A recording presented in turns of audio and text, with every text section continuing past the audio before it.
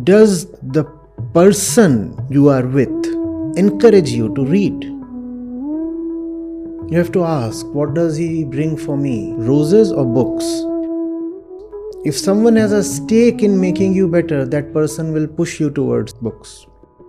Books are what we all need.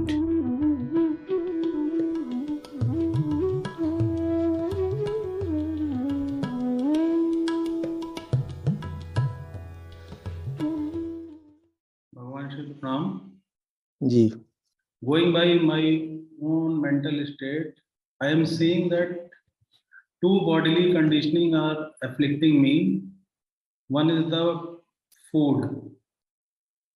I am too much attached to the tasty food, though I am trying to observe why I am attached to these, waiting for taking intake of the food, resisting.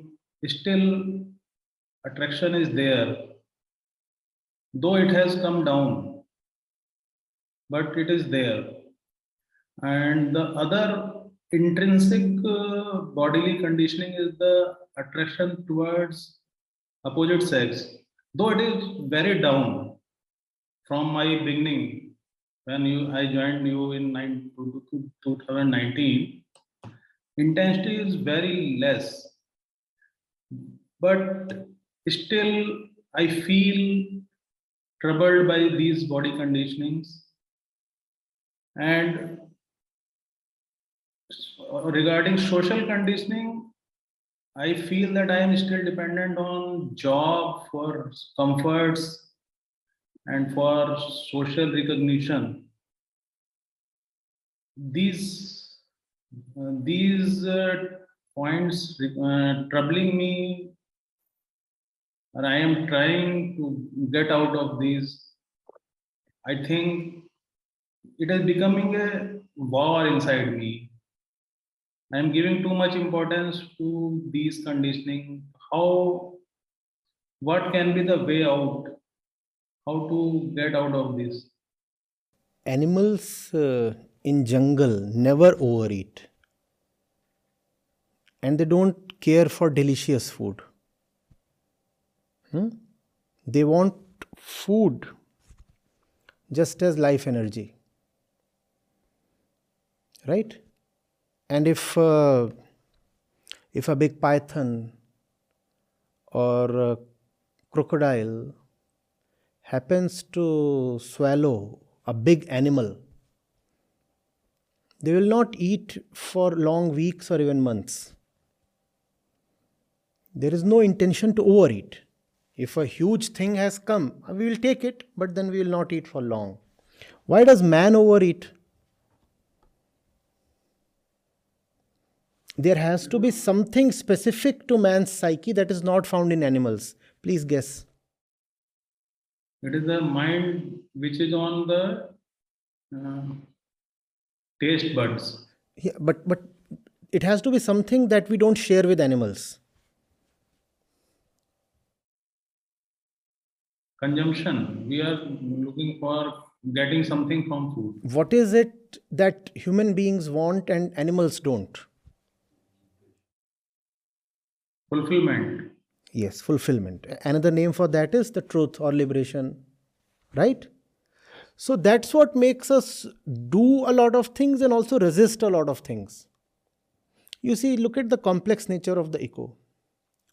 The ego wants fulfillment that it seeks through several things, including food. Also, the food that the ego consumes in its search for liberation is one of the things that will not allow it to be liberated. Because when we are attached to food, obviously we are not saying that we love apples or grapes. Right? When someone says, I'm attached to food, it's heavy, oily, carb-loaded food that we are talking of. Right? And that kind of food simply dulls the mind. We know that, right?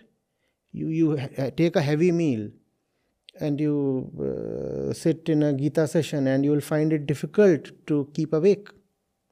Sleepy. And it's not a question of your intention. It's a question of chemicals. Certain chemicals have been secreted that will simply not allow you to stay awake in spite of your intention. So, the ego wants to avoid Gita and it uses food as a medium. It can do that, right? Equally, it goes towards delicious food because it wants to use food as fulfillment, which means the ego wants fulfillment. But where fulfillment was available, the ego obstructed it using food. So do you see the complex relationship between man and the stuff that he consumes?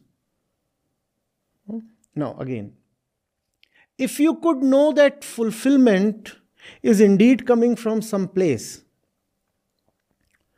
would you still keep giving food more and more chances? We have given food umpteen chances now, right? Since the day of our birth, we have been clamoring for food. So we know of our experiences with food. And other things. I'm using food as a representative thing. We know the extent to which food succeeds in fulfilling us. We know that. If something else comes up that fulfills us more, will we not very happily give up on the expectations we have from food? So food continues to be dominant as long as life is not rich. As soon as you get whiff of something that has the potential to fulfill you better than food, you can easily keep food aside. Not that food is inexorable. Not that. I'll give you an example. A lot of people here have been overweight. I'm talking of both still. Either overweight or unfit or simply weak or something. No, simply means not fit. And then we set up this little gym here. Quite sufficient for the residents.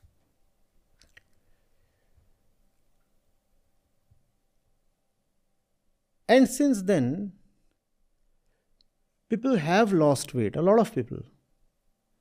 Not just because they have been hitting the gym very regularly, but because they have successfully discarded several kinds of food items. Why? Because the very presence of the gym and their initial experience with the gym told them that the fulfillment that they want comes more easily from the gym than from food. So then now food is being seen as an obstacle. If fulfillment is to come from a fit body, then gravy and oils and carbs are an obstruction, right? So the same food that used to be a fulfilling experience is now something no one looks forward to. This Anmol has lost, 5 kgs? Don't brag. 4.5. Right? And several others as well. And it's not just because they have been burning calories. Burning enough calories to lose 5 kg is quite difficult. You lose weight when you consume less. And the consumption patterns have changed. I can see that.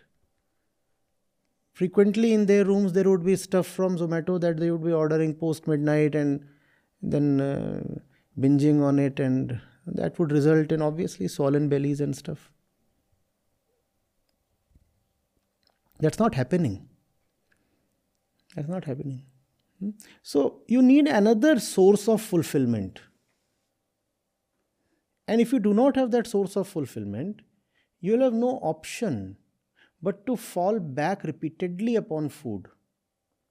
Nothing else is there. So the only pleasure that is available is through food. How can you give up on that pleasure? We all want pleasure, right? If pleasure is not coming from anywhere else, then you will seek it in food. Do you remember that on the days of your joy, so often you forget to eat? And one of the symptoms of depression is that you start overeating.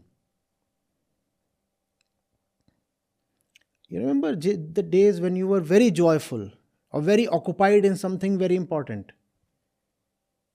You miss your meals and you do not even remember that you have missed them. Then maybe when you are to fall asleep, and then something troubles you here, and then you say, oh, have I not eaten anything?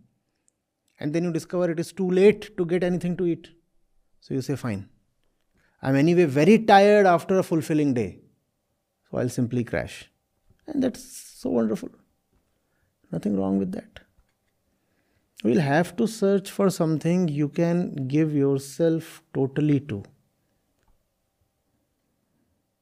Then these proxy avenues we seek pleasure from, they become unimportant.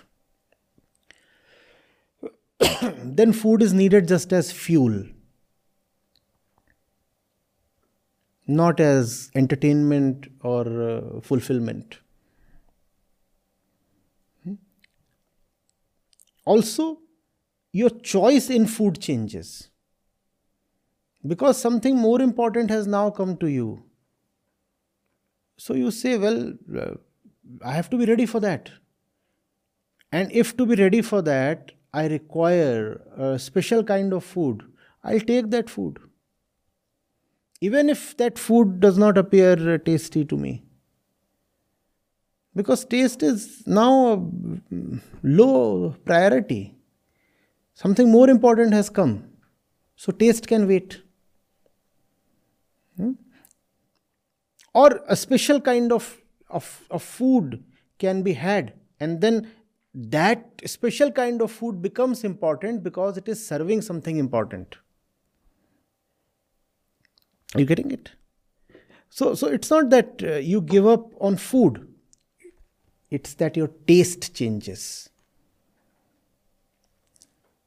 You don't give up on food.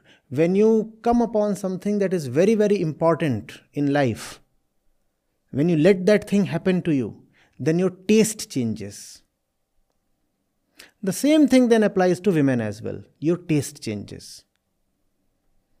It's not that you have to stop interacting with women. No, how can you stop interacting with half the population? Not that you have to necessarily play celibate. There is no great virtue in that.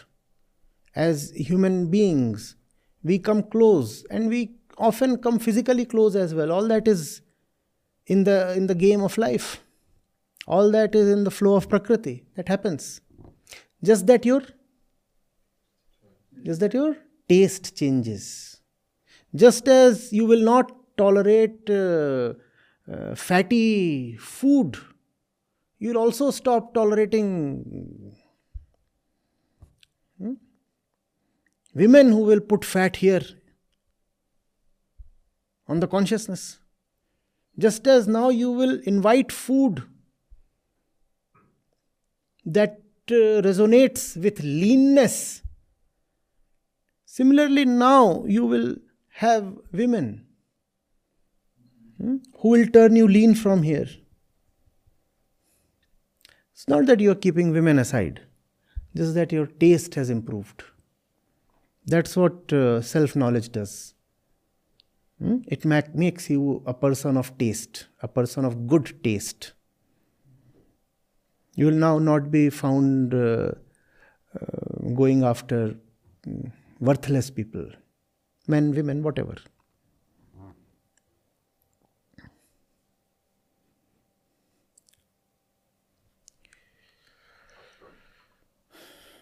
The mark of the spiritual person is not that he will not have sex. If he does not have sex, then that can even be a mark of impotency, not necessarily spirituality. The mark of the spiritual person is that he will not have sex with unworthy people. Please understand the difference. Similarly, the mark of the spiritual person is not that he will not have food.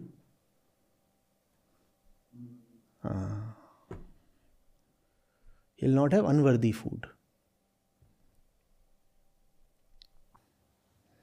That is also the definition of celibacy, brahmacharya.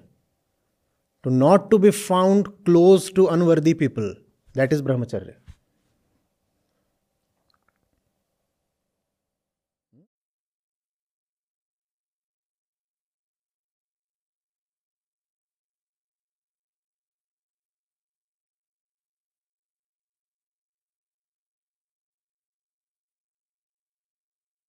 Yes. Regarding social conditioning, I was asking, I'm becoming or I am more dependent on job for comforts and social recognition. And recently, department has promoted me. It has upgraded me. I am feeling more entangled in job. Very soon you will anyway retire. How many years left? 12 years. Arey. It's a long time.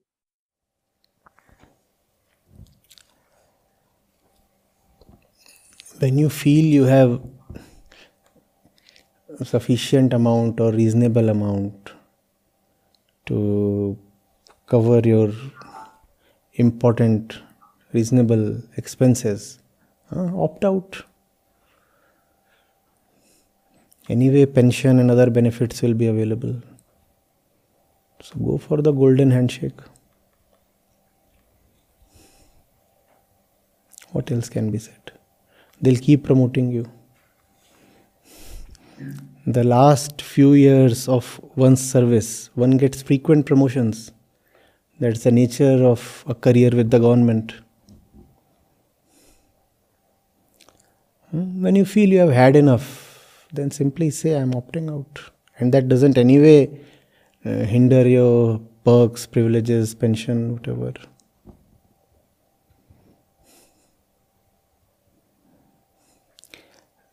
At some point there has to be a realistic assessment. How much is enough? And how much is too much? One has to draw the line somewhere. If I have this much, then I decide that I can now retire on my own, consciously. Not wait for the fine.